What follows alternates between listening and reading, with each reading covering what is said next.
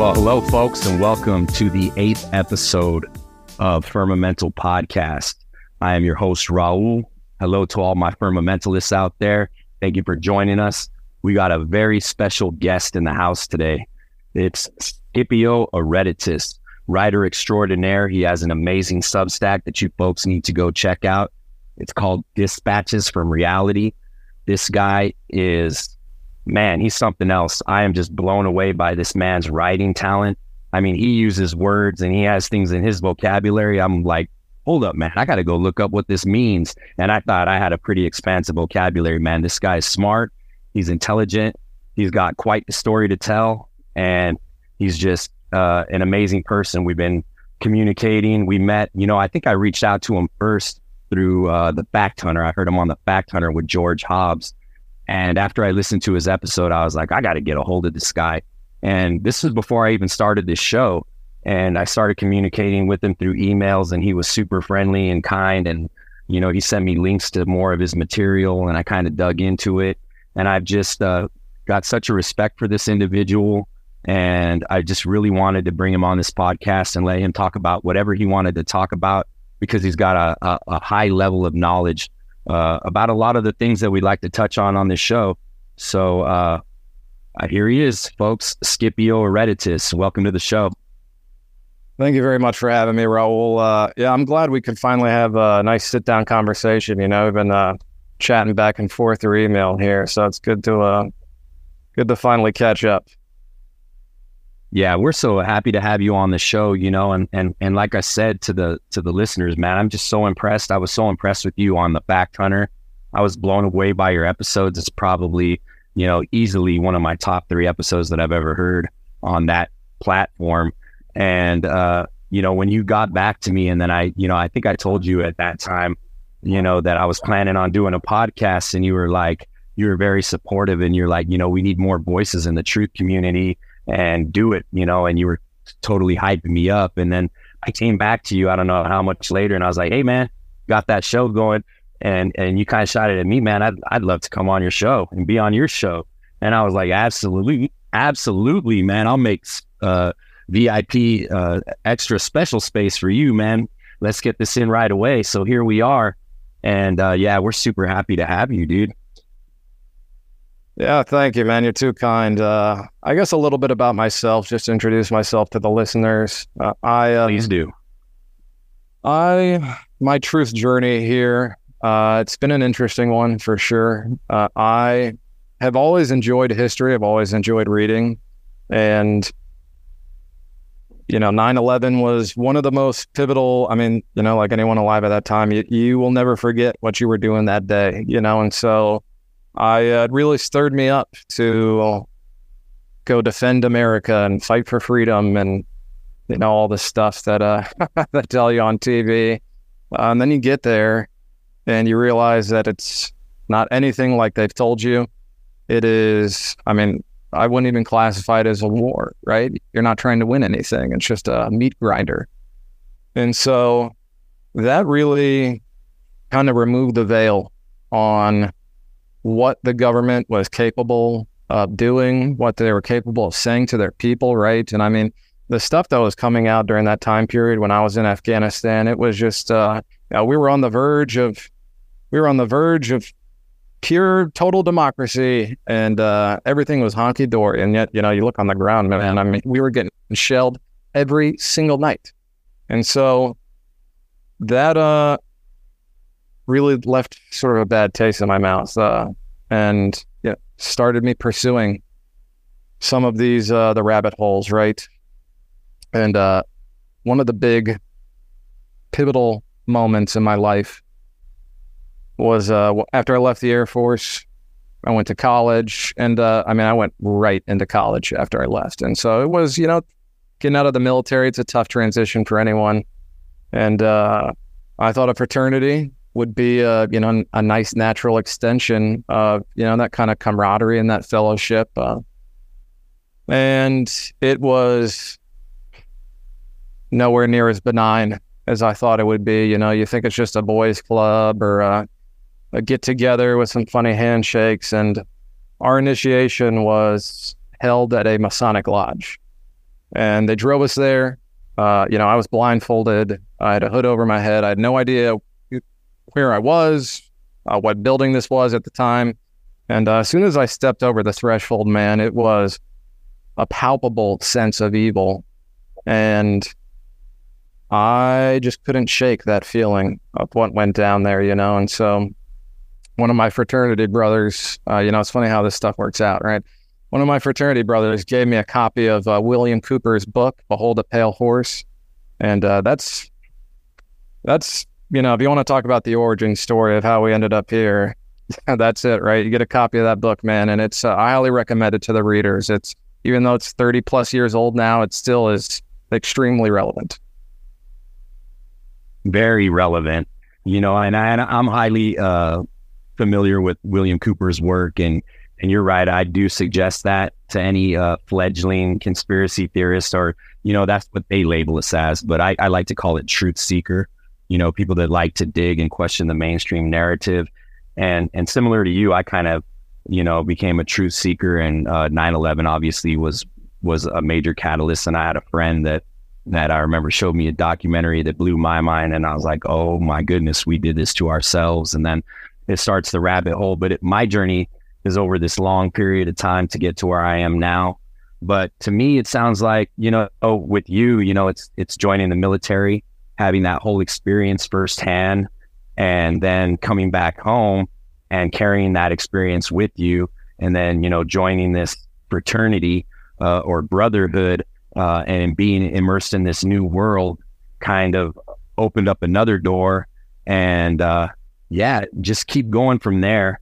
And we'll go into like all the things you want to talk about, but so pick up from there, and lead us into like all your stuff that you're doing now, and you can talk about your Substack and what motivates you to write these pieces that you're constructing, and talk a little bit about your works to the people who aren't familiar with you yet, and let us know a little bit about that, and then we can get into the subjects that you want to talk about specifically today.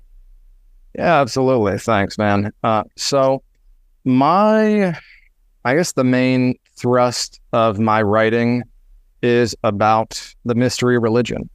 And so this is something that you see throughout the Bible.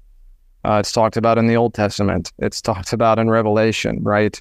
The mystery religion, mystery Babylon, is the spirit that has plagued the church and has plagued God's people throughout all of history.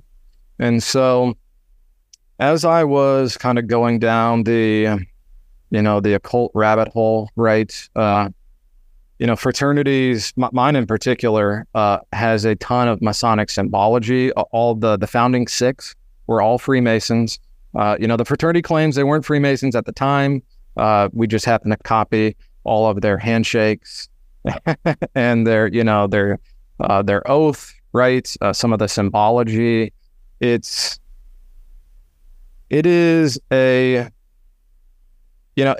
right. You talk about conspiracy theorists, a term invented by the CIA to discredit people who didn't believe their really nonsensical story about how JFK was shot. And they love to paint this idea that Freemasonry, this is just the fevered imaginations of people. I use primary sources. Most of my sources are Freemasons themselves. I mean, this is the nice thing about, children of the devil, right? I mean, they really are children of their father. And so his first sin was pride, and their sin, their major sin is pride here too. They can't help but, be boastful about what they've done. And I mean, from a worldly perspective, right? Like, you have to give them some credit, honestly. They have done a number upon Western societies, upon, Christendom, upon the church. It is staggering the amount of occult symbology, occult ritualism that has, not just infiltrated America and the church, but I mean, our very foundations are upon some of this stuff, right? And that was some of the most difficult stuff for me to, to reconcile as a former patriot. I would call myself gladly. I would have died for America at one point.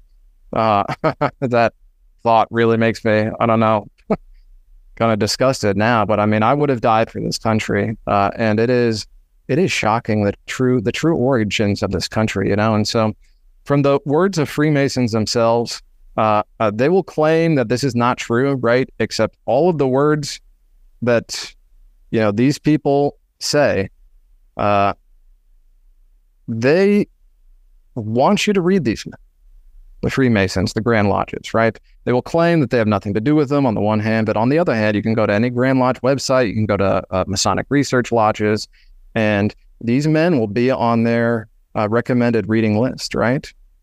And so I think this is, I don't know how much more blatant you can get than this, right? And so Manly P. Hall, he is a infamous cult historian, probably one of the best, you know, from their perspective. Very good writer and very deep knowledge of these cults. And I mean, he wrote about some of this stuff before he even joined the Freemasons, and he was made a 33rd degree Freemason on site purely because of his work for the fraternity. And so this is a man who definitely knows what he's talking and was recognized by the Freemasons as such, right? And so he says what the Masons revere here is Lucifer, right? So here's a direct quote. When the Mason learns that the key to the warrior on the block is the proper application of the dynamo of living power, he has learned the mystery of his craft. The seething, surging energies of Lucifer are in his hands, and before he may step onward and upward, he must prove his ability to properly apply energy. He must follow in the footsteps of his father, Tubal-Cain, who with a mighty strength of the war god hammered his sword into a plowshare. Now, Tubal-Cain is one of the ancestors of, you know, Cain from Genesis, the child of Adam and Eve. And so it's not just him. There are, you know, Albert Pike says it. There's a man named Walter Edward Waite. He was a very high-level magician as well, Freemason, and he admits it as well, right? That when we get into the mystery religion and their, you know, the Gnostic inversion of reality, so to them, Lucifer is the good guy in the story. So basically, God is and this is, I do not believe any of this, mind you, right? This is what these people believe. They believe God was a tyrant, and that Lucifer, by rebelling against God, actually freed humanity, and that we just have it all wrong. And Lucifer is the one who is actually, you know, he has knowledge and he has truth, and all of these things that the Bible tells us are all aspects of Jesus Christ. The Gnostics and the mystery religion claim that these are actually aspects of Lucifer. We just have it all backwards, right? And this is the symbology, this story, right? This is infested every single occult society. They're really different aspects, all of the same beast here. And that's why I refer to it as the mystery religion, you know, not like the Illuminati. And I mean, the Freemasons show up a lot, right? But they're just one aspect of it. They're just one, you know, denomination. Tentacle. Yeah, if you were, right? And so it's really just shocking once you read these people's words. And I don't recommend that everyone do that. You know, if you haven't read the Bible yet, you should read the Bible first, right? Before you start digging into the enemy's literature. But the Bible also says, right, that we are not ignorant of Satan's devices, lest we be deceived. And so, you know, it is shameful to talk about the works of the darkness, but we must expose them and reprove them, you know, particularly when so much of this stuff has unfortunately infested the church. Yeah, so if you don't mind, I'd like to interject here because I'm sitting here listening to you and I'm just like, yes, because you really know the history. And I'd like to bring this aspect that I was thinking about while you were talking is like, you know, it's the same thing, the Freemasons, the Shriners, you know, they have advertisements where they're helping little children, you know, or fighting disease. And they that's how they outwardly, the image that they would like to portray to society is that they're, you know, these philanthropists and they're actually helping people out and they're seekers of knowledge. But, you know, as you just go read their writings, it becomes pretty apparent as you start to look and dig into this stuff. And then you look at how much influence that they've had, you know, infiltrating governments and positions of power. And you realize it really is all driven by power and greed and self-servitude, right? It's actually the opposite. And then that's the way the enemy operates, right? He's the master mimicker. God's the creator. He's the destroyer. He's the master deceiver, right? He deceived Adam and Eve in the garden into sin. He's been trying to destroy God's creation because the fallen angels were jealous of humanity. And they've been trying to find a way to infiltrate us and stop everything that Jesus did. And now that Jesus has already paid the penalty, he's already paid the price as the perfect sacrifice, they're devising these new plans, and they had to re-strategize. And they really have, being influenced, because Lucifer was there, he was there from the time of creation, and they know, he knows God's word and he knows how to use it. That's why you need to be solid in God's word and get to really know the actual Holy Spirit, lest you be deceived by their devices. And that's where I agree with you. It's not for everybody. Everybody has their own place. We all have our own specific gifts. We all have our own unique relationships with the Lord. And each one of us have different gifts. Some might be, gifted with healing and laying hands on somebody and praying for healing. Somebody might be a prayer warrior, but somebody might be, a street professor, or doing what we're doing on this podcast. Some people are called to be warriors. Some people are called to be mothers. Some people are called to be builders. Some people are called to be preachers. We all have different callings, and I'm with you. I'm kind of like this spiritual warrior, and that's why I like your profile on your Substack, all the things that you say about yourself, and that's the way I look at myself. And I've always told, that's why I had such a problem with mainstream religion and Christianity for a long time, which God's worked on me recently and told me, like, hey, you need to find a place to plug in and recharge. There are still real remnants of the real church that are out there bringing the truth and not scared to talk about what's going on, and we need to start looking at this stuff like it's not taboo, and I kind of put it upon myself, and through prayer and God showing me things and reading his word, like, it's not like, okay, go out and research the occult and, read the Egyptian Book of the Dead and go read Albert Pike's writing and go read Manly P. Hall, The Secret Teachings, and go study Maria Blavatsky and Thelema and all this stuff. But you realize how all these people all have ties to one another. They all influence one another, and they're all under the influence of the enemy. And then it's like, you can see their plan and the way they're orchestrating and infiltrating God, what God's built, and they're trying to destroy it from within. And Jesus himself warned us about false prophets and all this. And you just look at our society, and it's becoming more prevalent every day, how far we've fallen from grace. It's really in our faces now. And I think that's why it's so important that we have these discussions. It's not for everybody to get involved in the frontline battle with Lucifer. But to me, it's like, if I'm a cage fighter and I'm going to fight somebody, I want to watch videotape of that dude's fight so I can strategize on how I'm going to protect myself and how I'm going to engage in this battle with my opponent. So I look at it as this when I'm studying the occult. And like you say, don't go and just start researching the occult if you haven't already immersed yourself in God's word and get to know God intimately and listen to that little voice inside of you that God gave us, which is called our conscience, right? Because God's voice is quiet. People say, I've never heard from God. Yes, he speaks to you all the time. It's just that little voice inside of you that tells you, maybe I shouldn't do this, but you still go ahead and do it. Well, you just tune God's voice down. And the devil's a shouter. He's like on every hill. He's on now in our TVs and the computers and everything, social media, they're just shouting all this stuff, and it's just propaganda. And people are under this spell, this illusion. And, these occultists know that the power and influence that all these institutions have. So they've infiltrated our educational institutions. They've infiltrated Hollywood. They've infiltrated radio, music, media. And the devil's got control of these industries. And these people that own everything are on the same cult where they, this is who they follow. And now I think they're not even hiding themselves anymore. Like all these things that you would have told me as I was a child, I'm 45 years old. I was born in 78, but growing up in the 80s and 90s as a kid, the stuff that they show now, if this would have been on the TV when I was a kid, there's no way. It just wouldn't happen. But now it's so socially accepted. And if you speak out against it, we're the ones that are wrong. We're the ones that are being judgmental, and they turn the table on us. Like, what do you think about all this? Yeah, you make a lot of good points, man. It is, when you started off with, I think it's absolutely important that we not forsake the gathering of each other, right? And I think this is one of the big aspects of, the the flu season in 2020 and about the social isolation.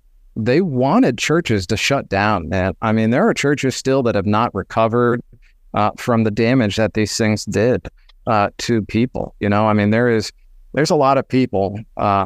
There's a lot of people that died because these churches shut down, and their AA meetings shut down, and their Narcotics Anonymous meetings shut down, right? And these people had nowhere else to go. That was one of my cousins actually in Puerto Rico. Puerto Rico had really terrible, some of the worst lockdowns in the world. And, he had struggled with drugs before, and he was locked at home all day, nothing to do, nowhere to go. And his mom finds him, after he doesn't answer for a couple of days. And this is the real toll that so many of these so-called pastors, dude, this is what your cowardice has brought on, right? And so Amen. There are a lot of watchmen out here. They're going to have to answer for seeing, they saw the enemy on the horizon and they didn't blow the horn, and it is, wow. It's absolutely shocking what's gone on here. But, on the other hand, I guess you can't be too surprised, right? When so many of these churches are engaging in, occult practices and occult rituals, unwittingly, of course, they're going to be ripe for the devices of the enemy. And so this is, I've been involved in politics. I was always very involved very fascinated and involved in politics. And, it's really taken a lot more of a back burner in the past, 5 years or so, right? As you kind of realize so much of this stuff is, number one, right? So much of it's just not real. It's like WWE, really. And I used to thought, 10 years ago, I would have thought that's like a ridiculous statement. And then you look at these people and you look at, it's just, they're all part of the same club. They're all friends with each other, right? They're all going to the bar afterwards and having a good time. This is a show. It's a dance, right? And it's whack-a-mole. It's a big club and you're not invited. Yeah, absolutely, man. That George Carlin bit, one of the truest things that man ever said. And so it is, man, it's just crazy watching what the mystery religion has done to the church specifically. It is, I think this, heliocentrism, firmamental, right? This podcast, this is one of the major areas that the enemy has attacked the church. Because if you can't take what God has said, literally, if you can't believe what God's saying, right? We're talking about Genesis 1 here. The very first chapter, some of the very first words. If you can't interpret that literally, and if it doesn't mean what it says, if you can't take God at his word, then what the heck is the point of reading the rest of it, right? The amount of damage that this alone has done and undermine people's faith. It's something that, sorry, go ahead. No, man, I don't want to cut you off, but you get me fired up. And, it is truly a masterful work by the enemy, what he's able to pull off. And I wanted to reflect back to what you said about your cousin in Puerto Rico. And by the way, God rest his soul, and that's so sad to hear. And it really does break my heart. And you kind of get me emotional here, but, you're so right. And people that's why I say we really need to know the intimate voice of God. You need to talk to the Father directly. You have a direct line of communication with the source. Okay. And then so many of these religions, and I don't want to bash any religion, so I'm not going to bring up any specific denomination. We need to come together and realize we're all Christian brothers and sisters, right? And we need to put our differences aside and understand that we all have these unique relationships, and we all have the right to have those unique relationships and walk the walk that God wants us each to walk individually, because we all serve a purpose collectively in his body. And what good is a body if one hand chops off the other? So the church quarreling amongst itself is already the enemy inside of the church, just like they did with the Black Panthers, and the CIA, and just like they're doing with, any of these movements that grow to be too strong, they infiltrate them and break them apart. Now, obviously, God has the supreme plan, and he still has his remnant, he still has his bride, but they really are. And the 2020 thing to me is like, I'm not, hyping myself up, but like I never fell for it. I saw it for what it was, and And the church that I was going to at that time, or I had been kind of attending here and there, I stopped going because they started promoting these political movements. They started getting behind a specific candidate, and I wasn't going to say which one because now I don't play that either. I got sucked into that thing, and I'm not doing it again in 2024, folks. There's no way I'm calling for this again. I'm not putting my faith in any man to come save us, and I think that's what they're hyping it up. Like, you know, whether it's QAnon and Trump's going to come save us and drain the swamp. Ain't no man going to save you. We got to look at ourselves in the mirror. We got to hold ourselves accountable and be responsible for those around us that we have influence over, which starts with if you're a father, with your relationship with your woman and your kids, and then it branches out to your friends and family and people that you cross paths with at work or in your everyday life. And you impact your world that way. And we can make a change, and it probably needs to start on a local political level because we battle powers and principalities in high places. But like, I saw that 2020 thing for what it was. And when I saw these churches and they were like getting behind movements like Black Lives Matter, and they were telling you to take the jab and wear a mask and stay 6 feet apart away. By the way, when they came up with that number 6 feet, I was like, there's the devil right there. How did people not see this? You know, we were told by the Lord, I want you to lay hands on one another, pray for healing. You know, he calls for us to commune and break bread with one another. And here we are, like, you know, holding church over a computer. And, you know, I totally forgot about that, man. Imagine Alcoholics Anonymous. Imagine Narcotics Anonymous. People that, you know, that became their new gathering. You know, instead of going to the bar, you go to those meetings, and it replaces that social hour because it's triggers that trigger you back to your addictions, right? And that, dude, it was just this, it's so sad what happened. And we're barely starting to like, you know, bring it back. And, you know, they're going to try this again. And we need not fall for the same thing twice, because fool me once, shame on me, you know, or what is it? Fool me once, shame on you, fool me twice, shame on me. I don't know if I said that right, but, you know, like, we need to be prepared for this. And if we're the brothers in Christ, like us talking right now, and we're the watchdogs on the hill watching out for the enemy coming, and we don't warn people or sound the trumpet, you said it perfect. Like, we're going to be held accountable before the Lord for not fulfilling our duties and not looking out for one another. So I do think it's vitally important that we use platforms like this, or platforms like you're using through your writing, to get it out there, because we are the frontline resistance.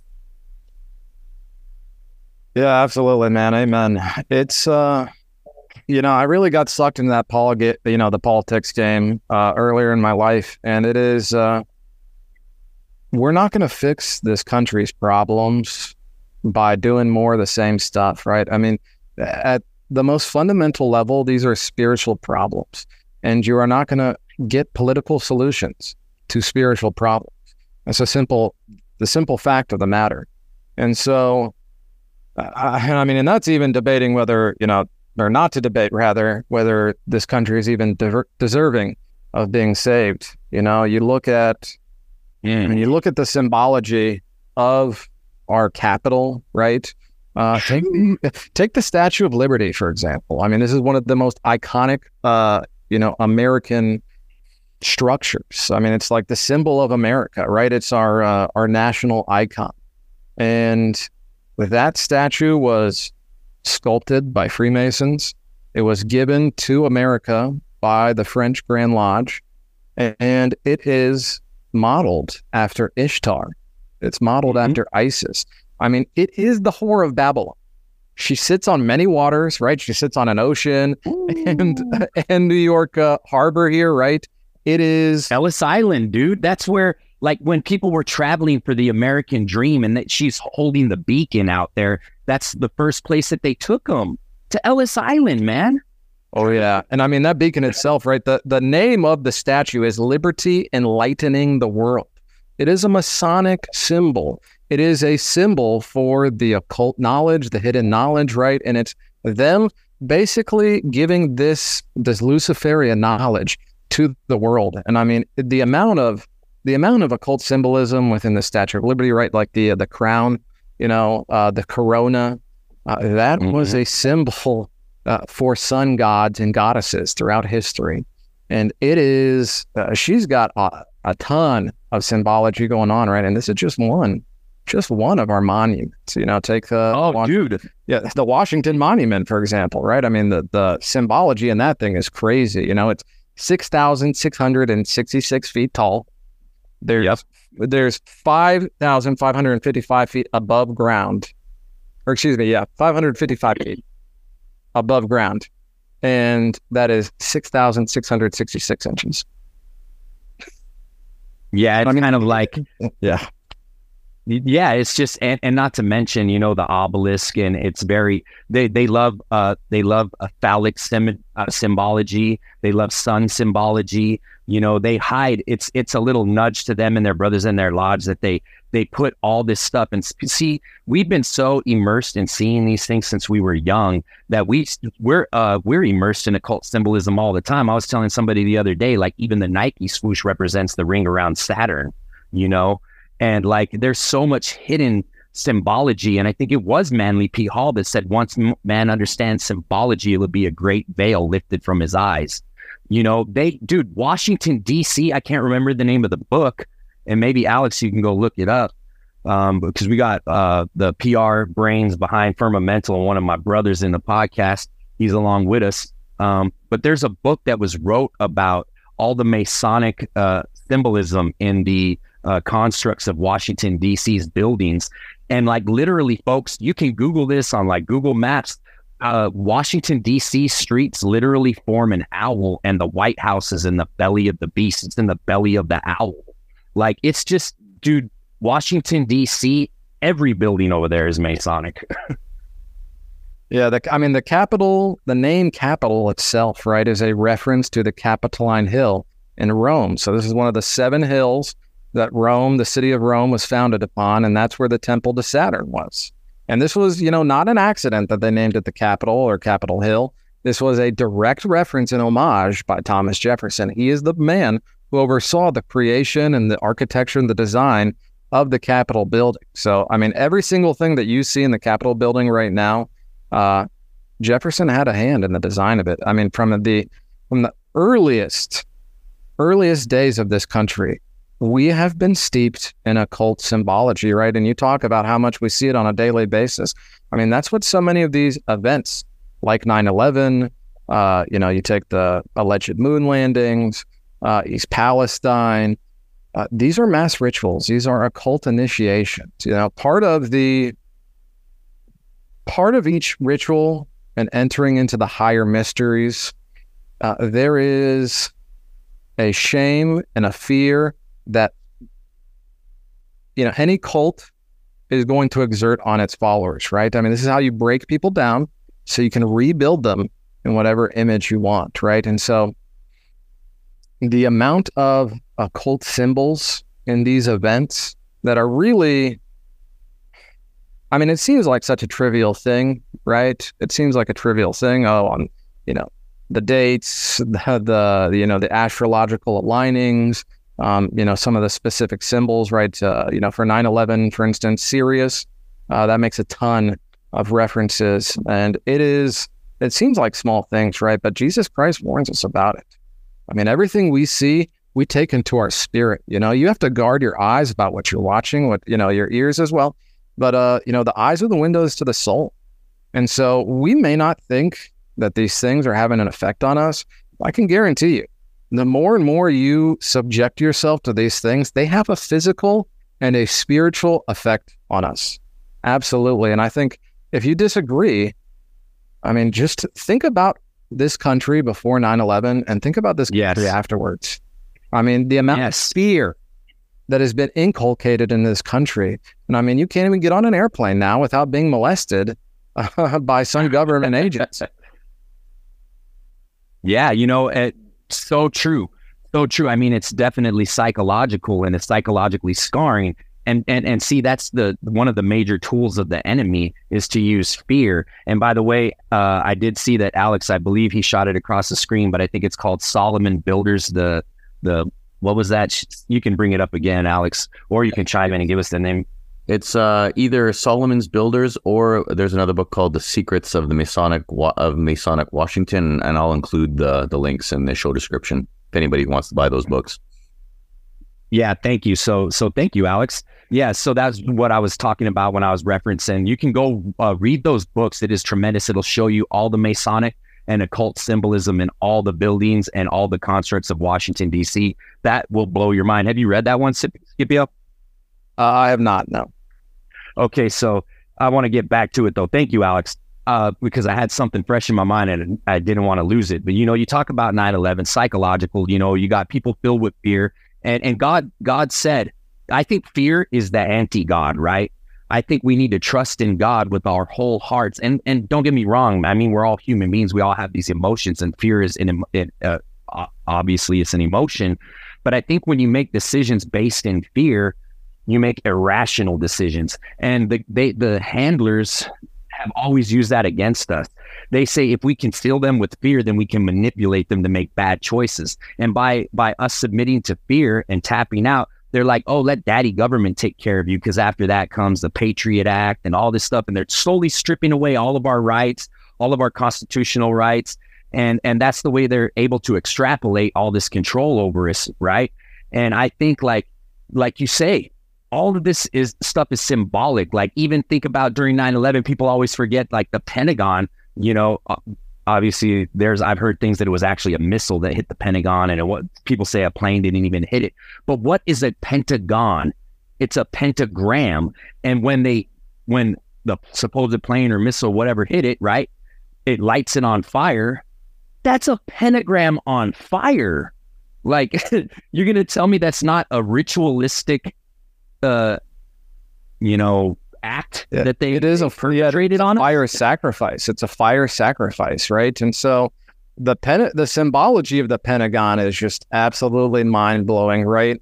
So 77 is a number very important to Aleister Crowley, right?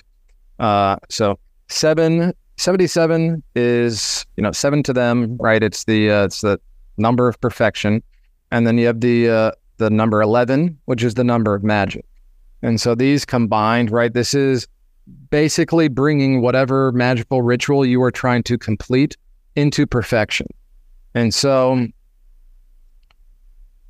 the amount of 77s we see at the Pentagon is just, staggering, right? So Flight 77 is the one that allegedly crashes into the Pentagon, right? The Pentagon itself is 77 feet tall. It has 7 levels. It's on the 77th meridian west, right? And it gets even better. So there was an airplane flying overhead at the time, an E-4B. They called it a doomsday plane, right? So this is one of the planes that, if there was ever a nuclear war, which is its own, interesting rabbit hole we could go down, these planes would help, run the government essentially. And so the call sign of this plane was Venus 77. Now, Venus is the morning star, right? This plane, Lucifer 77, essentially. Wow. This plane here. And it's, right, I guess you could call that a coincidence, I guess. Yeah. For the secular mind, I can understand how this is very hard to wrap to think about the level of planning and forethought that went into this, right? The Twin Towers themselves were consecrated on a day, August 5th. 33 years. 33 years right, before. Yep. On a significant occult date, right? This is the level of forethought and planning that goes into some of this stuff. Oh, and what's his name? The guy that owned the building, and then his wife just happened to tell him that day that he should go to the dentist, and then he openly brags on that interview about, and then Larry Silverstein, the insurance. Yeah, he talks about the insurance claim and how he got paid out. Like, dude, like you said, this stuff isn't coincidental. And that's the thing. That's why you got to dig. You can't just go up what the mainstream tells us. It's absolutely ridiculous to think, like, the one that I used to always laugh at too was they said a FBI agent found one of the terrorist cards, remember, in the explosion? Yeah, they found what was it that they found? Their passport. Yeah, one of their IDs. And it's like, okay, so this plane blew up and it's hot enough to melt structural steel and implode it. But this guy's ID was found blocks away by a federal agent. Like, get out of here, man. Yeah, we got some thunder rolling over here in Albuquerque, New Mexico. Yeah. Yeah, it's wild Yeah. stuff, man. It's wild stuff. And this is not the only event that's steeped in this kind of numerology and symbology. Uh, the Trinity tests, the Nuke tests, another event with a ton of occult symbology, right? And there's that new movie Oppenheimer. Oh, yeah. They got to reprime that pump, right? Got to make sure we're all afraid of nukes still. Hey, man, I want you to go down this rabbit hole now, man, because I actually was reading the series you started writing about this. So let them know what you've uncovered as far as like the nukes go. This is really fast. This is why I brought Scipio on the show right here. I'm gonna let you run on this one, Wild Stallion. Thanks, man. Yeah, this was a really fascinating one. So I had kind of been kicking the idea around for a while, just like the logistics of servicing the nuclear arsenal with any amount of like regularity. And so I was like, man, there's, X amount of warheads. There's only so many amount of people that can actually fix these things. And I did the math, right? And so essentially it breaks down, you would need someone, a technician, taking apart a warhead and, doing whatever maintenance it needs, right? And fixing it. For the amount of warheads we have, conservative estimate amount of these technicians, right? A couple hundred of them. It would have taken 2 hours to finish one warhead, right? To disassemble, do the maintenance, reassemble it, make sure everything's good. 2 hours every single day for the entire year to service on a yearly basis our entire nuclear arsenal, right? And so when I saw that math, I was like, man, this doesn't make sense, So either these things are just not being worked on very, very often, and we have no idea if they're going to work if we ever needed to drop the dang things, or there's something else going on here, right? And so I started looking and digging, and I found some really fascinating books. Both of these are very good. So there is Hiroshima Revisited by Dr. Michael Palmer. And he, I cover some of his writing in the article series I did. It's called the Coincidence Zone Atomic Edition. And so Dr. Palmer, and then there's a Japanese scientist called Dr. Nakatani. He wrote Death Object. And both of these books kind of go into really the farce that is Hiroshima and Nagasaki. The physical evidence that we have, right? And some of this is hard, the pictures really are worth 1,000 words here. You look at some of this stuff, it's like, oh yeah, obviously this is fake. Like the nuclear shadows, for instance, right? I looked at a picture of nuclear shadows, and supposedly this is hot enough to burn, to vaporize, right? To turn bone into vapor, which is thousands of degrees, but it's not hot enough to burn wood. There are pictures of people, shadows cast from wood structures onto other wood structures, and somehow the wood's not burnt. And so there's so many irregularities, just things that don't make sense, right? Beyond some of these very strange artifacts. The biggest thing is that the type of radiation that should have been created by a nuclear blast at Hiroshima and Nagasaki, it doesn't exist, right? So we're looking for a specific type of a cesium particle, and there is none present. That doesn't make sense, Not only that, but also just the burst itself and the layout of the nuclear waste across the city doesn't match. The wind pattern from that day doesn't match a normal blast pattern. And so Dr. Palmer goes through this very, very thoroughly in his book. It's an academic work. It's not, this man is a doctor. He has cited the medical literature for all this stuff, right? And this is really some of the slam dunk stuff, is that there are people who are theoretically within the lethal radiation limits, right? So the way nuclear bombs work is, or how they're supposed to work, is you take two chunks of, plutonium in this instance for the, the little boy and fat man. They smash two pieces of plutonium together, right? And it creates this gigantic explosion, and the fireball is hotter than the sun, right? And now the fireball is not, miles big, but the blast damage is supposed to be miles and miles large here. And so the radiation, the lethal radiation within a mile, you should die pretty much instantly. And yet we have hundreds of people, most famously, there's a convent of 8 Jesuit priests who survive within, let's call it ground zero of the blast here. And that just, again, is impossible, right? For the amount of radiation that was released within this blast zone, there's no way anyone should be alive. And there's a lot of people that are alive. And so the hypothesis that Dr. Palmer and Dr. Octotani, and some others have put forward, and I agree with, is that you look at the medical literature, all of these wounds do not conform with nuclear radiation. Now, what they do conform with is exposure to napalm gas and mustard gas, right? And so there is a very strange anomaly within the death rates of people inside that ground zero blast. People in buildings died at a higher rate than those outside of buildings. Now, for a nuclear bomb, that doesn't make any sense, but if this is a chemical weapon, if this is napalm and fire, then that makes total sense, right? Because the gas is trapping, or the buildings rather, trapping this, the gas inside of it. And so you look at the people of Hiroshima and Nagasaki today, there is not any long-lasting damage. They're not irradiated waste zones. These places are thriving. There's no discernible nuclear levels there, right?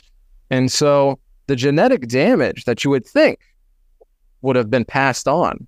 Now, there is some genetic damage that is shown from people that were exposed in utero, right? So pregnant women whose fetuses were exposed to these chemicals, there is genetic damage from that, right? But like long-lasting genetic, like harming people's, DNA, and then that being passed on to their children, you don't see that in Hiroshima or Nagasaki. And there is a lot of medical literature that talks about this. I mean, we're not talking about small sample sizes either. I think the last one that was run was like almost 80,000 people in this survey.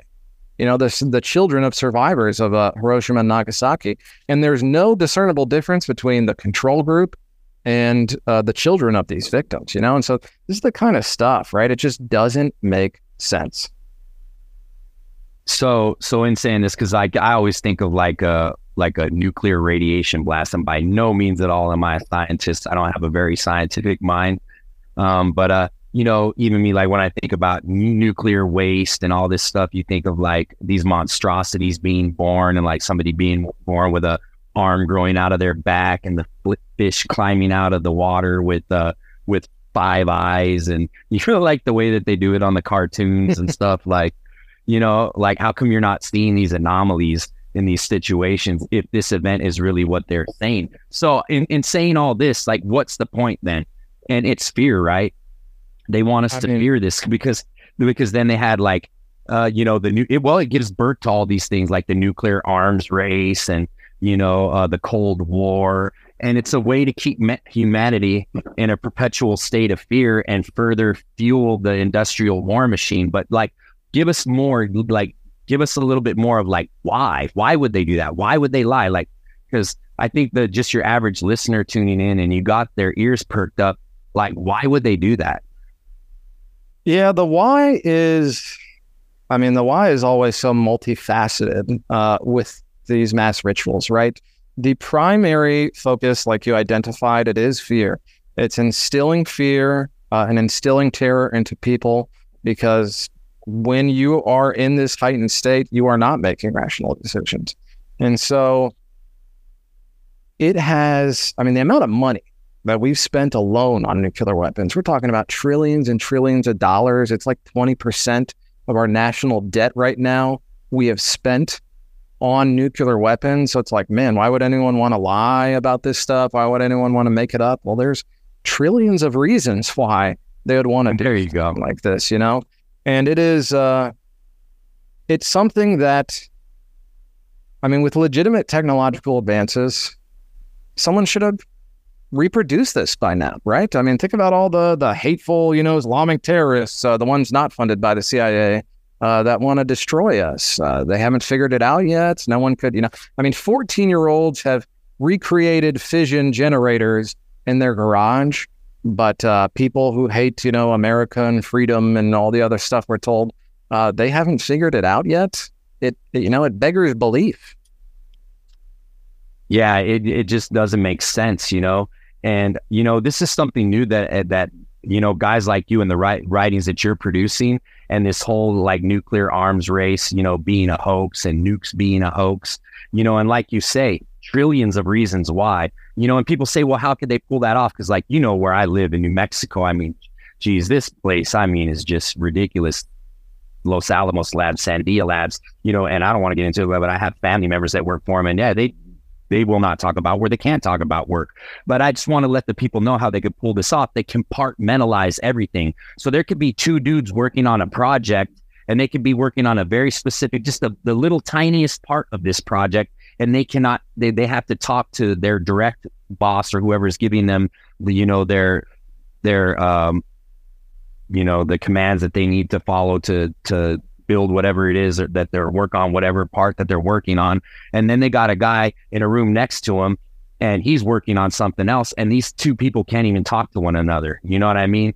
So you got to think that's the way that they operate. They have controllers for the controllers, and all the information's controlled. They're sworn to secrecy, and you can't just openly talk about these things. So yeah, to outwardly, it looks like, oh, well, we got to keep this information, under the strictest of clearance, and you got to have all these security clearances. But meanwhile, all the people that are actually on the ground level working on this stuff, they're so compartmentalized and they can't talk about it.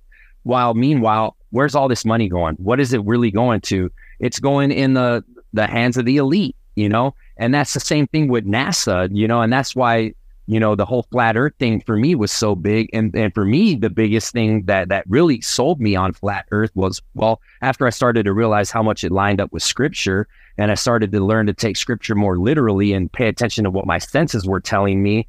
And then I know that we've been lied to about all these other things. It kind of became easy for me to accept that maybe we live on this level, non-rotating surface that's immovable. We're the center of the universe. The sun and the moon is a sky clock, and it starts to make more sense. But it didn't happen overnight because it's so hard to deprogram yourself. But it's the same way with all these other things. It's hard to wrap your mind on how can they pull this off. But then once you start to piece the puzzle together, and it takes time. But what's good for you is mental exercises and listening to guys like Scipio talk, and go and read these books and look at it for yourself. Don't look at, look, they're coming out with propaganda now. I haven't watched the Oppenheimer movie yet, but I'm going to watch it just because I want to see all the symbolism that they're showing us. But this is just going to further instill and drive this into people's subconscious that these things are real. And like what I was getting to with NASA is that's what really led me to a lot of this, is because you look, NASA gets $70 million a day, I think is their budget. And it's like, what are they doing with this money? And they will always come out with these stories like, oh, we're under threat of being slammed by some meteor, and a meteor the size of two school buses missed the Earth by 30 miles. And, we need to invest in the Space Force now because we're under threat. And that's the big thing now, is like aliens, and they're uncovering, non-Earth biological matter, and this is coming from somewhere else, and they're ushering into this thing like where we're under threat of like aliens and meteors. So we need to have NASA, which is an exploration institution, but we know that they can't get through the firmament. Like, where did they lose this technology that had never been able to get back? And that would have been under more strict lock and key than the Ark of the Covenant. You know what I mean? They wouldn't just let that technology go away like a fart in the wind.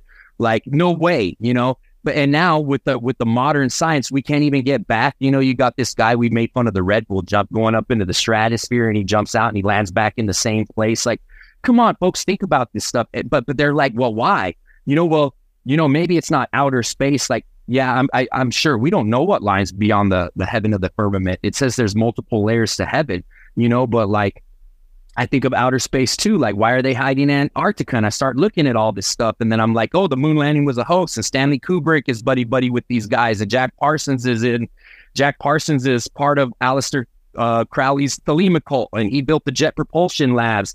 and they're buddy with these science fiction writers like L. Ron Hubbard, and Walt Disney's friends with Nazis, and he's a 33rd degree Mason, and they're making documentaries about space and space exploration, and they just come up with this random stuff. And then you look at NASA over here getting $70 million a day, and all these Americans think all this stuff is real. And so we're just feeding this, and where is it going? Where's this money going? What are they doing with this? $70 million a day? I mean, we could be feeding and clothing the poor of the world. Yeah, it's, I wanted to touch on that compartmentalization thing you brought up, right? Because it is, even if you buy the story of the Trinity test and the Manhattan Project, there were 500,000 people who worked on the Manhattan Project, right? And the amount of people who knew that they were actually building a nuclear bomb was less than 10. So, I mean, this is what we're talking about, right? You could have hundreds of thousands, millions of people working on something, working on an industry, and they think, I'm making a bolt for this, or I'm making a nut for that, or, they have no idea of the bigger picture of what's going on here, right? And I mean, this is pretty standard military stuff, for anyone who has had any kind of, security clearance, top secret, SCI, or what have you, right? There's all sorts of stuff. I mean, just because you have a security clearance doesn't mean they tell you everything that's going on here, right? It's a need to know basis. You get told what you have to. And so, yeah, I guess this is like a good point to, kind of jump off with, a little bit of the flat earth, right? The firmamental, because this was actually one of the conspiracies I got to the last, but once I started reading the scripture and like really paying attention to what was being said here, it's stunning, and so the thing that really convinced me personally is the moon. The moon makes its own light. You can go out and test this, right? You can, get a temperature reader. The moonlight is colder than the shadows. And so God's word tells us this. So the fourth day, so let's go to Genesis, verse 14 here. And God said, let there be lights in the firmament of the heaven to divide the day from the night, and let them be for signs and for seasons and for days and years. And let them be for lights in the firmament of the heaven to give light upon the earth. And it was so. And God made two great lights, the greater light to rule the day, and the lesser light to rule the night. He made the stars also. And God set them in the firmament of the heaven to give light upon earth, and to rule over the day and over the night, and to divide the light from the darkness. And God saw that it was good. So the light, there is a greater light to rule the day, and there's the lesser light to rule the night. So, what science tells us, the science, quote unquote, right? Because I mean, science is just a process of coming to, logical deductions and, experimentation, right? Like that doesn't happen anymore. It's just math problems and stuff. Mm-hmm. So when you go out and actually do some of these experiments, you can go and test it for yourself. The moonlight's colder. It has its own light. It's not reflecting the sun's light, right? Which if it was reflecting the sun's light, which is what we're told, then it should be making things hotter like sunlight does. And yet it doesn't. And so when I saw that, I was kind of blown away personally. I was like, are you kidding me? So, the moon makes its own light, and then you go and look it up, and sure enough, it does, Was that your silver bullet? Like that was the main one that started to open you up to the flat earth? When I saw that the moon's light is cold, right? Like several degrees colder. When I saw that, I was like, okay, yep. God says that it makes its own light. It has its own light, Let God be true. So here's man a liar. Yep. And you read it in that scripture in Genesis, right? He said that, and this is the way that in my research that I've come to understand, right? The sun tells you the time of day it is, the moon tells you what time of the month it is, and the stars tell you what time of the year it is, and it's a sky clock. And that's why these ancient megaliths that were built by these, we think the ancient man were these knuckle-dragging idiots, and that it was extraterrestrials that came down and did all this stuff for them. And maybe I think there was influence, but they were influenced, and this is something we might be able to get into. It might lead into another rabbit hole, but maybe they were under the influence of the fallen angels, and they were showing them the technology of the heavens and their knowledge of the cosmos, right? But if all these fixated, like Polaris being fixated, above the North Pole, and the other celestial bodies moving around it, they're moving around the Earth. It's a sky clock made for the Earth, for God's creation, and I look at it like the sun is the positive, the moon is the negative, and there's an answer for everything in the flat Earth realm. Like, people be like, well, then what about like gravity? Well, even Neil deGrasse Tyson himself says, like, oh, we don't even really know what gravity is. They don't. And then, and then you look at density and buoyancy, and that makes a lot of sense, right? And I've said it on previous episodes, but I'll say it again. Just hold your hand with a golf ball in it, a ping pong ball and a helium balloon, and hold it over some water and drop them. The golf ball will drop first. It'll sink to the bottom of the water. Then the ping pong ball is going to drop. It's going to float on the water, and the helium balloon is going to float up into the air. It's density and buoyancy. And same thing with electrostatic force and electricians and energy being grounded. Lightning comes to the ground. It comes and feeds into the ground, right?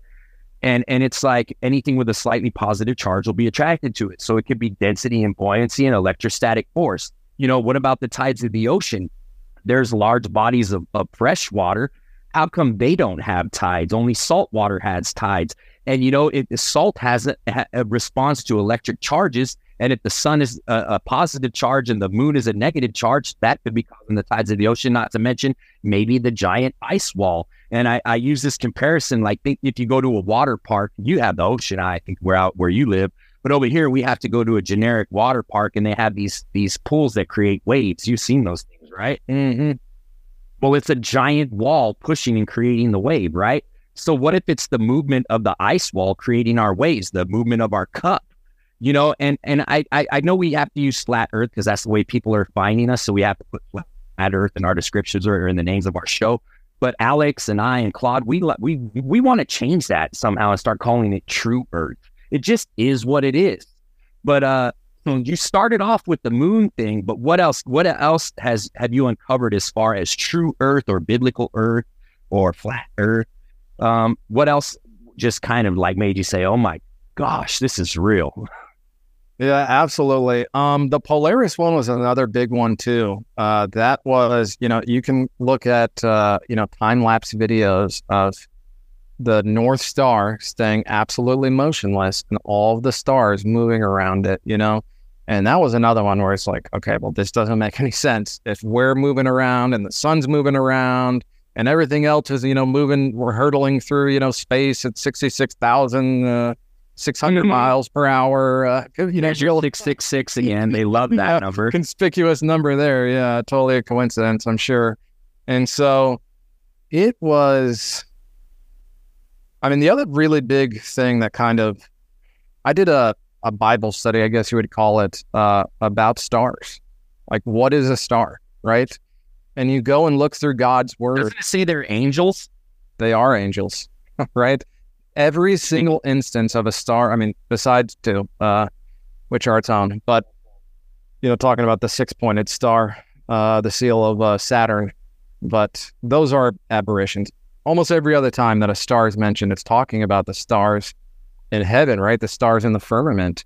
And so it was incredible. I encourage all the readers, this is in my first, I like the term biblical cosmology personally, because that's what it is, right? This is what God's word said. And we can either take it literally, right? And we can believe him at, face value, or we can create all these very convoluted ideas about it, right? And we can see the fruits of that truly in our society. And so it's amazing. It's amazing reading his word and seeing, how clear it is, how much he talks about the stars being angels and how the stars are fighting and the stars are, when you, the Olivet discourse, right? Talking about the day of the Lord and the moon not giving forth her light anymore and the stars falling to the earth. If the sun fell to the earth, we're pretty screwed. There's going to be a real short apocalypse. If the sun falls to the earth, we're just going to be like sucked into it, basically. It is probably one of the most profound Bible studies I've ever done, and really just, I think this is the other thing too about, that immediately just spoke to my spirit, right? Is that it is by, us hurtling through space, constantly expanding universe, one of billions, trillions, an infinite expanding amount of planets. We're just like, space junk, right? Flying through space. That's what Bill Nye and Neil deGrasse Tyson, all these other, smart people, quote unquote, will tell you. And it's, my relationship with God feels so much more real. It feels so much more personal. I feel like it's made me, he's above us watching us, right? He's above us watching us. And it really makes you appreciate how intimate of a relationship we truly do have and that we can have with our Creator. There is no word in Hebrew for dimension, right? There's not some kind of unseen realm or, string theory universe, right? There's no multiverse here. He is above us. He is with us. Maybe we can't see some of this stuff, right? But that doesn't mean it's not here and it's not happening. And so I think this is maybe the most insidious lie that has wormed its way into the church, And it's this idea that God really doesn't care about us, and He used some impersonal manner to create humanity, right? The Big Bang. I used to go to churches that they would preach that. Yeah. Right? They'd be like, oh yeah, God can use the Big Bang to do what He wants. That's not what His word says. Okay? That's not what His word says. He formed us out of the dust with His hands. He didn't, make a big explosion. Yes, and I always think, like order does not come from chaos, okay? Now, maybe chaos can come out of order because we've been given free will, but and people have heard this time and time again, a tornado goes through a scrap yard, blows it all to bits, scatters it everywhere. When the tornado dissipates, it lays down a perfectly brand new Lamborghini. That just don't happen. You know what I mean? Everything has a very specific balance. Everything has a very specific place and order. And I think that's why what's going on now is every time man starts getting influenced by the demons, the demonic, like the fallen ones, like it leads to our own destruction. And that's why God destroyed not destroyed the world, but he got rid of the remnants of the fallen angels and the Nephilim with the great flood, right? And it was because they were intermingling with humans and they were disturbing God's creation. They were creating these genetic monstrosities. And I heard this awesome, it was, I think on George Hopso, where he was just talking to the guy and he was talking about unicorns and how all these little girls have unicorn dolls and unicorn posters in their room. But actually the unicorn was a monstrosity created by the fallen angels, and it was their war horses. And they're depicted in all these old occult, paintings and stuff. And you look at it, and I think that's what's happening now. And Jesus said, when the Son of Man returns, it'll be as in the days of Noah. And I think that's one of those signs that when we really start to look at it, all this stuff is going on. The new mRNA vaccine, gene altering solution. It changes your genetic structure. It has nanotechnology and graphene in it. You want to inject this stuff into your body, your temple, your house, where the Holy Spirit lives, where the Spirit of God lives inside of you. Sorry, but I don't want to inject that into my system, And then you look at transhumanism, and they want to marry man with technology.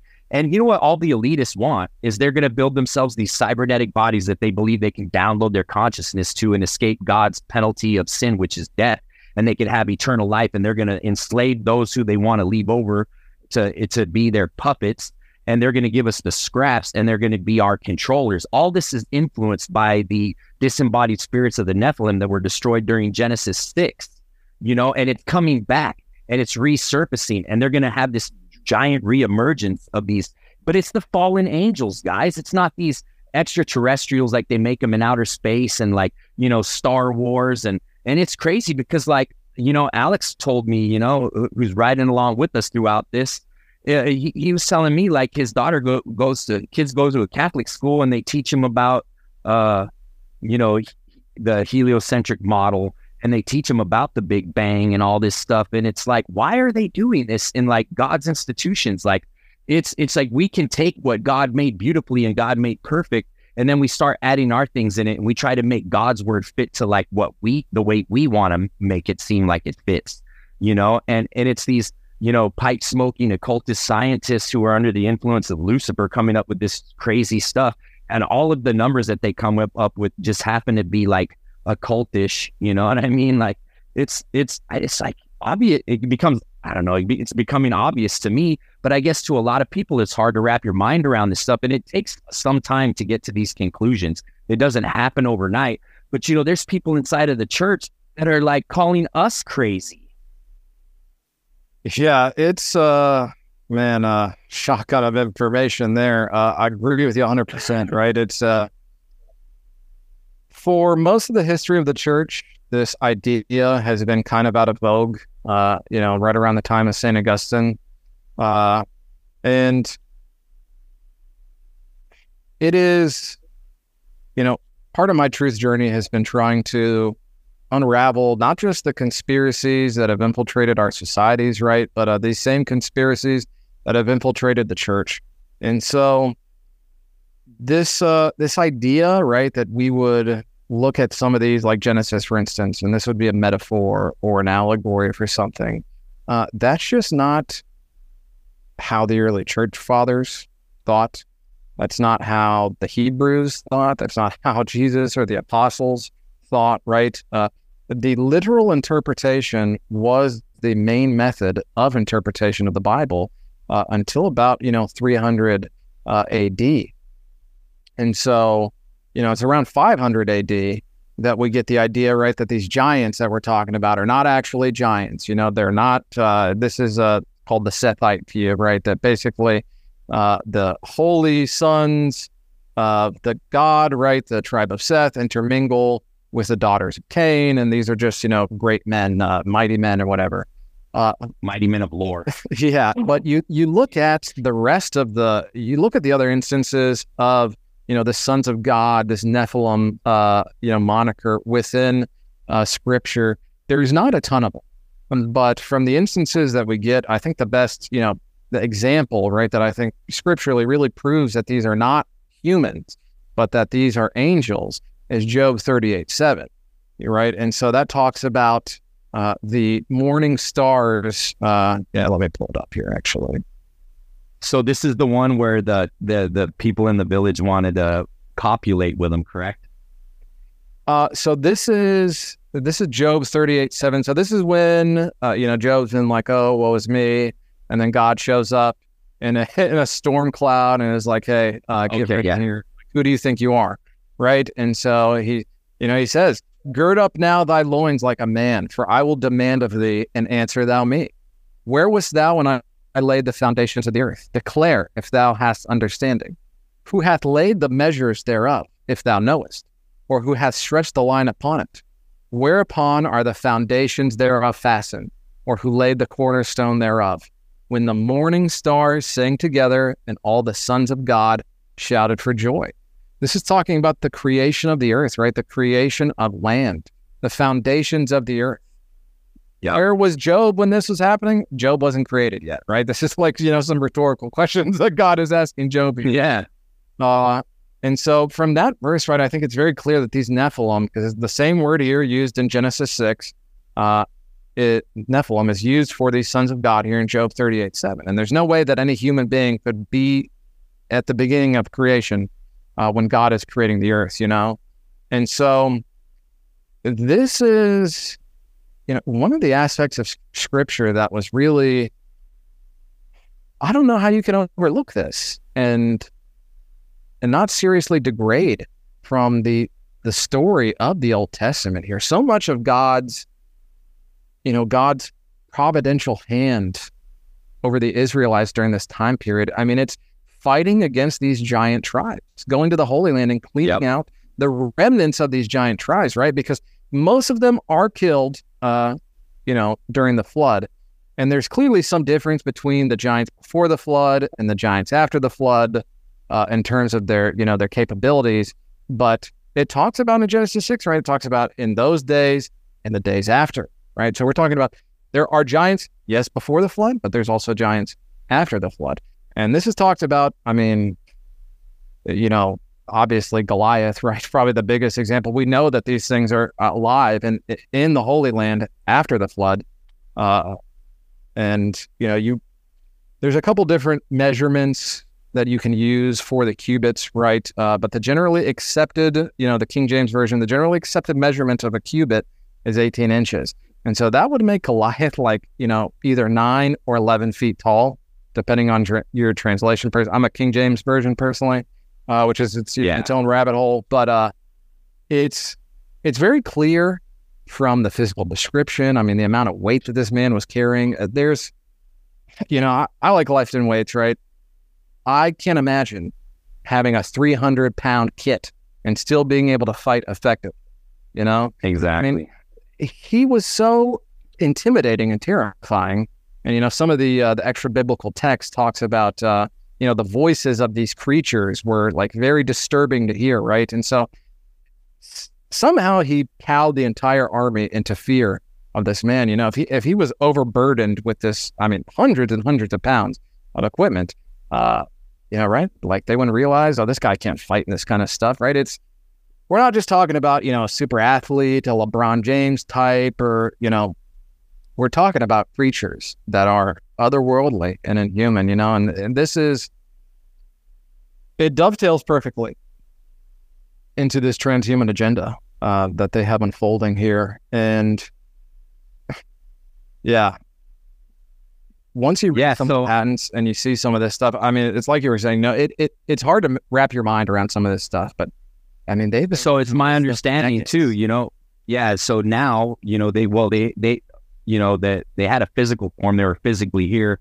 And what's crazy is when you look at this and you go back and you research, not just the biblical narrative, but you read you read about like Greek mythology, and you hear about like the Chinese talking about dragons, and the India and the Hindus talking about the Trimurti and the glorious stories of the Bhagavad Gita and these cosmic wars and obviously the Aztecs and the stuff that they were drawing and depicting, the Peruvians, all these different cultures from all around the world.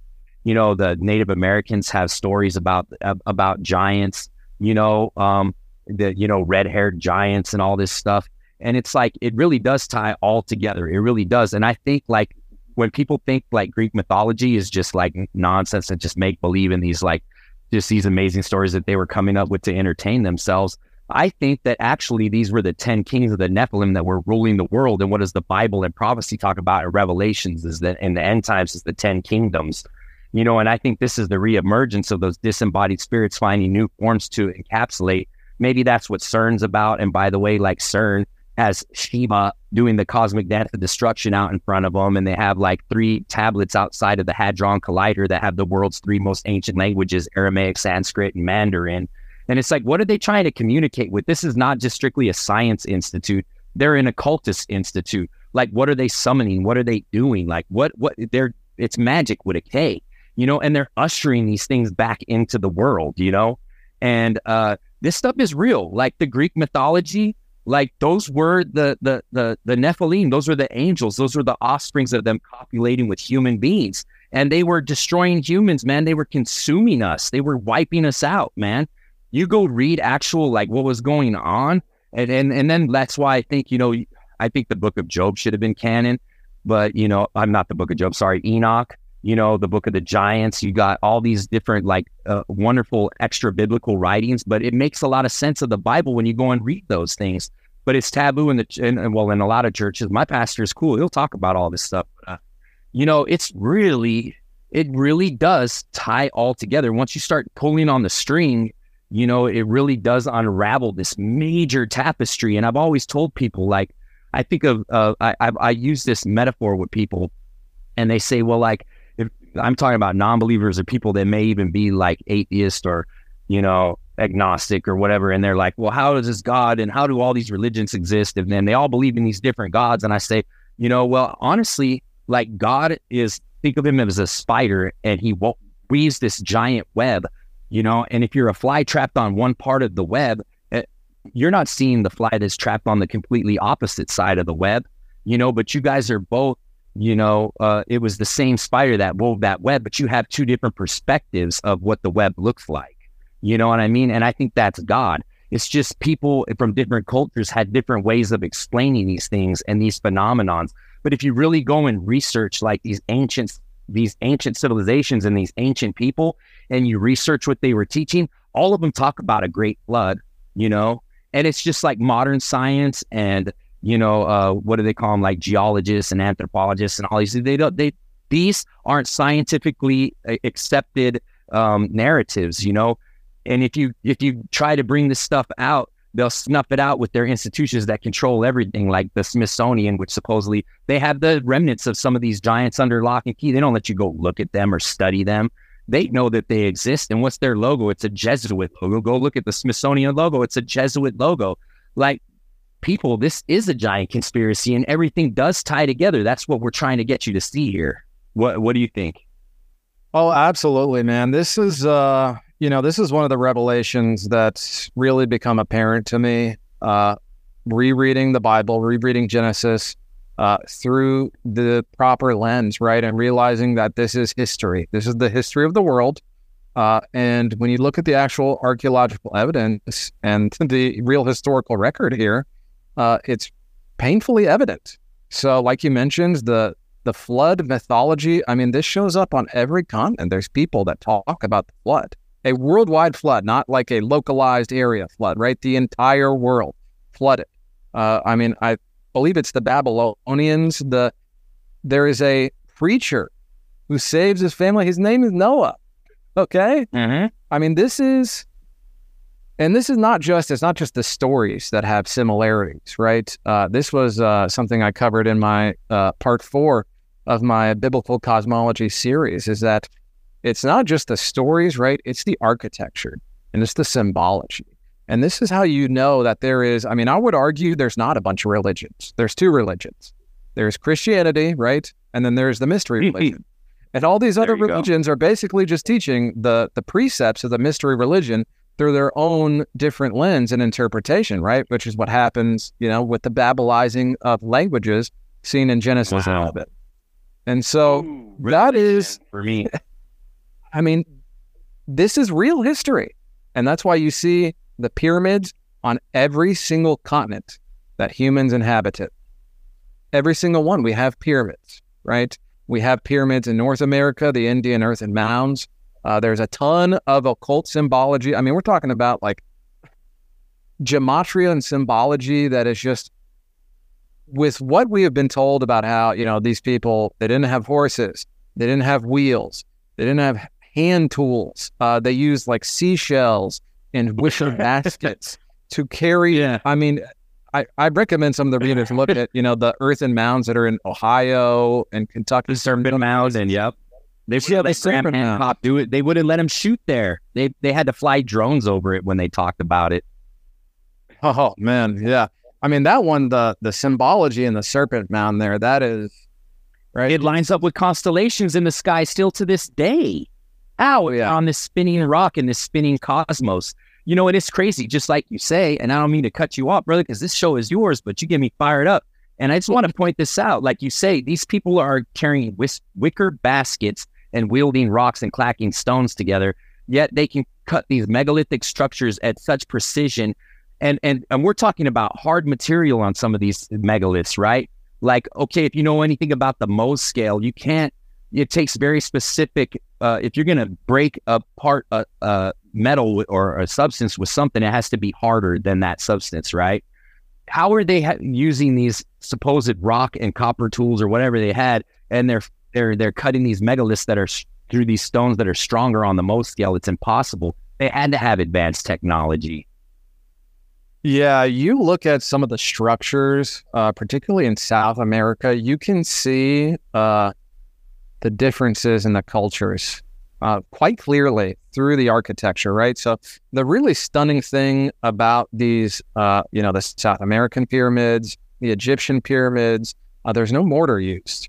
And these rocks are machined so precise that they basically are suctioned to each other through pressure. And that's how they stay on top of each other. There's no mortar used at all. It is, it's stuff we couldn't do now.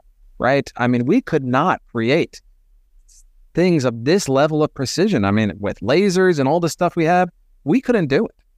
So, I mean, and then you look at some of the other cultures, right? And you can see, oh yeah, obviously this is the people that are making this part of the building are not the same people that made the bottom part of this building, And so, you talk about the servant men. They were emulating what was left behind from the Nephilim, right? Oh yeah. I mean, Enoch talks about this, that the Nephilim teach humans, how to wage war, how to, create herbal remedies. They teach us how to abort alchemy. Yeah, they teach us alchemy. They teach us all these evil, horrible things, right? And so either, I guess you can believe that all these people just created, I mean, some of the most amazing structures that are, I mean, still to this day, right? If you have the chance to go and see one of these things, I mean, it's incredible, the level of precision. And I haven't, and that's a life's dream of mine. Oh yeah, I'd really want to go and do like a whole pyramid world tour now and see some of this stuff. Because yeah, it's, there's pyramids in Xi'an, China, and Giza, Egypt, and Teotihuacan. They all line up with the Orion Belt, right? I mean, it is incredible the amount of similarities we have in these pyramid structures, the symbology, right? And I think that really goes all the way back to Babel here in Babylon. And, that's why we're getting this refractured telling of basically the same story here, right? The story was the original one world government. And, that's what the mystery religion has, always been about at the end of the day. Yes, sir, man. And I know we're getting deep in this, man. I know Alex hit me up with a little message on the screen, let me know we went over 90 minutes, and that was about 10, 15, 20 minutes ago. We're going to kind of start tapering it down. So I wanted to just ask you again, and this has been just a tremendous time, man. I'm sorry, dude, but we're going to have to, if you're down, dude, I want to bring you on for maybe a part 2 and even 3, and we can come together and we can get really specific. We kind of I know we said we're going to talk about this and that, kind of bounced all over the place, but man, you get me fired up and you just speak with so much authority and conviction. And when you read God's word, bro, you were literally giving me the chills from head to toe. And you said things too that were a revelation to me while we were speaking. So this is church, bro. This is church right now, and I'm feeling this. I'm fired up. Oh man, this has just been so tremendous. But I'm going to leave you, with the final segment and just talk about whatever's been on your heart or something, a message that you got for people out there. And then we'll kind of just wrap this thing up, buddy. And then we'll have a part 2 for you folks. Yeah, man. Thank you. It's been tremendous. I've definitely coming back. So it is, man, I guess, we've talked about a lot of difficult things, hard things. Despite all the craziness that's going on right now, I actually feel really hopeful. There's a lot of changes coming. I think it's, we're going to look at this country in 10 years and we're not going to recognize it, for better, for worse. We are on the cusp of something truly momentous and historic here. There are so many events, just confluing together at the same time here. It is, I know it's a scary time, and I know there is a lot of despair out there, particularly in the church and after everything that's happened the last couple of years here. But something that's just really not, I can't shake it. I just can't shake this idea. What if we're wrong? What if because the enemy has the playbook too, right? The enemy knows. It's like they're following Revelation to a T here almost, right? They're getting getting all the greatest hits here, and so as I've read history and I've read, some of this stuff lately, right? This is something they've tried to do before. They have tried to force prophecy's hand before. They have tried to make revelation real before. And so there are so many times throughout human history where we would look back And you'd be like, oh yeah, of course, we're in the end times. If you were living during that time period, right? I mean, think about the Black Death. 2/3 of your town dies in a couple of weeks. That would be like the end of the world, or think of, the sack of Constantinople, the Christian. I mean, this is one of the longest running Christian civilizations in human history, right? If you count them as the extension of the Roman Empire, we're talking about 1600 years almost. This civilization was, in existence, right? And so the Hagia Sophia, which is now a Muslim mosque, the Christians were held up in this mosque, and they thought, there was all these prophecies that they were going to be saved. They thought the rapture was coming. And as they're held up in the mosque here, right, the doors kick open, they think the angels are coming, and it's the Turks. And so there are a lot of times where you could look at this, you could take what's going on in the world and you could say, wow, this really matches up with scripture. And I see a lot of what's going on here, and I understand the impulse, and I understand. And I mean, it's a topic that I'm very fascinated with too. So it's not like, I'm not talking about other people. I'm talking about myself here a little bit too, And so we just can't get focused on these kinds of things. And I think, particularly with the idea that we are the fig tree generation, or this is the end of the days, I just feel there's a real fatalism, within God's people and within the church. And we need to reject that totally, man. Like, there's nothing we can do. There's, first of all, our God walked out of the tomb. Okay.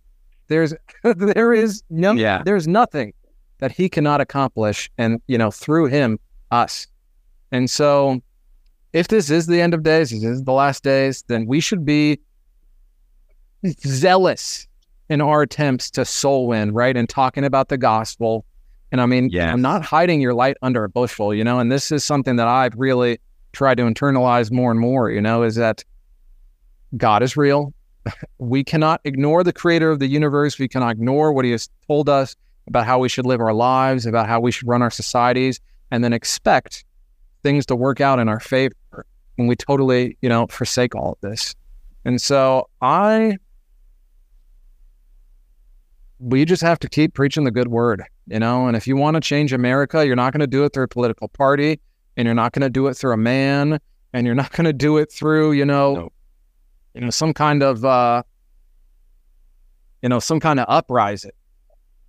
The only way we're going to do it is through Jesus Christ.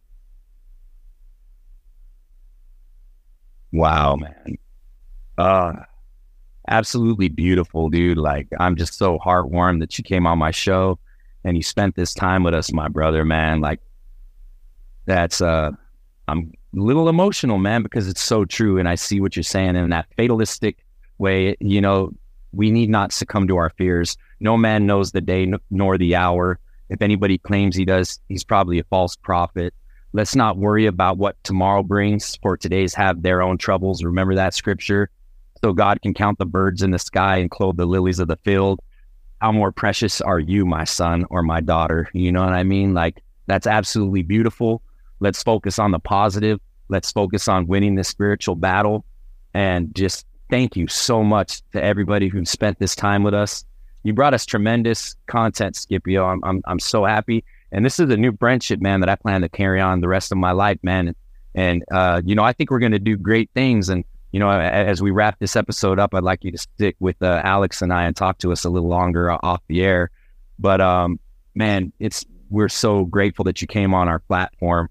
And, dude, I think you're just going to explode, man. God has a huge blessing for you. And you just need to be prepared for it and just keep doing what you're doing. You're such a humble man. You're such a wise man. And you're so young. I can't believe, man, when I was your age, dude, I was not on any of this. So mad props. I'm so enthralled and excited to see all these young people in this movement, and, God really is tremendous and beautiful. And I'll give you the final word. You could just say bye to everybody and just let everybody know once again where to go find your stuff. Thanks, man. I really appreciate that. I can't take credit for it. I can't take credit for it. This is God, right? He will give you wisdom. just pray for it. This is one of the beautiful things about God, right? Is that, I mean, maybe some of this stuff sounds profound. I'm just believing what God has to say about the world and applying that, to my life in the best way that I can. And so wisdom is one of the gifts of the Spirit, and you can pray to God and he will reveal these things to you, right? And he will reveal his truth and he will shower you with wisdom. I don't think this is, anyone can do this. Anyone can go and read and understand this stuff. It's not, I encourage all the listeners, right? Maybe you're not on the same spiritual page, or you're not in the same, on the same,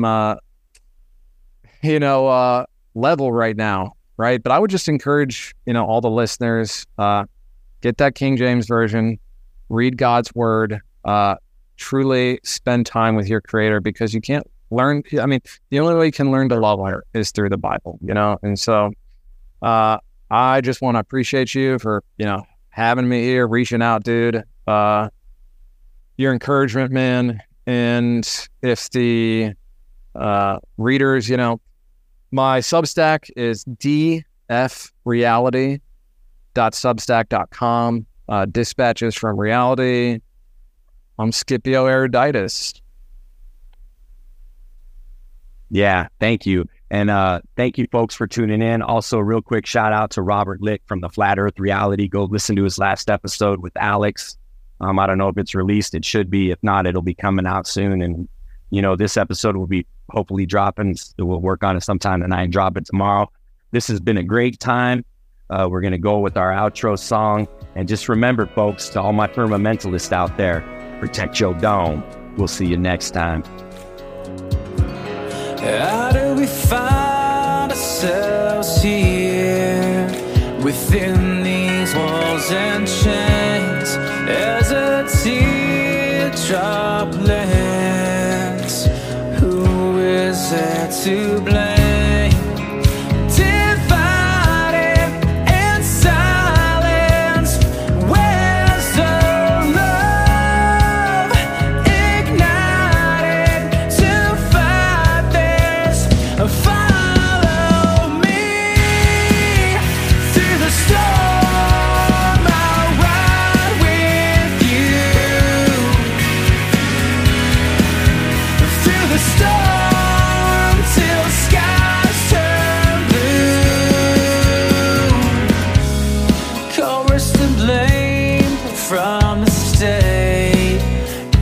Steps that one can't take, praying to a Lord above.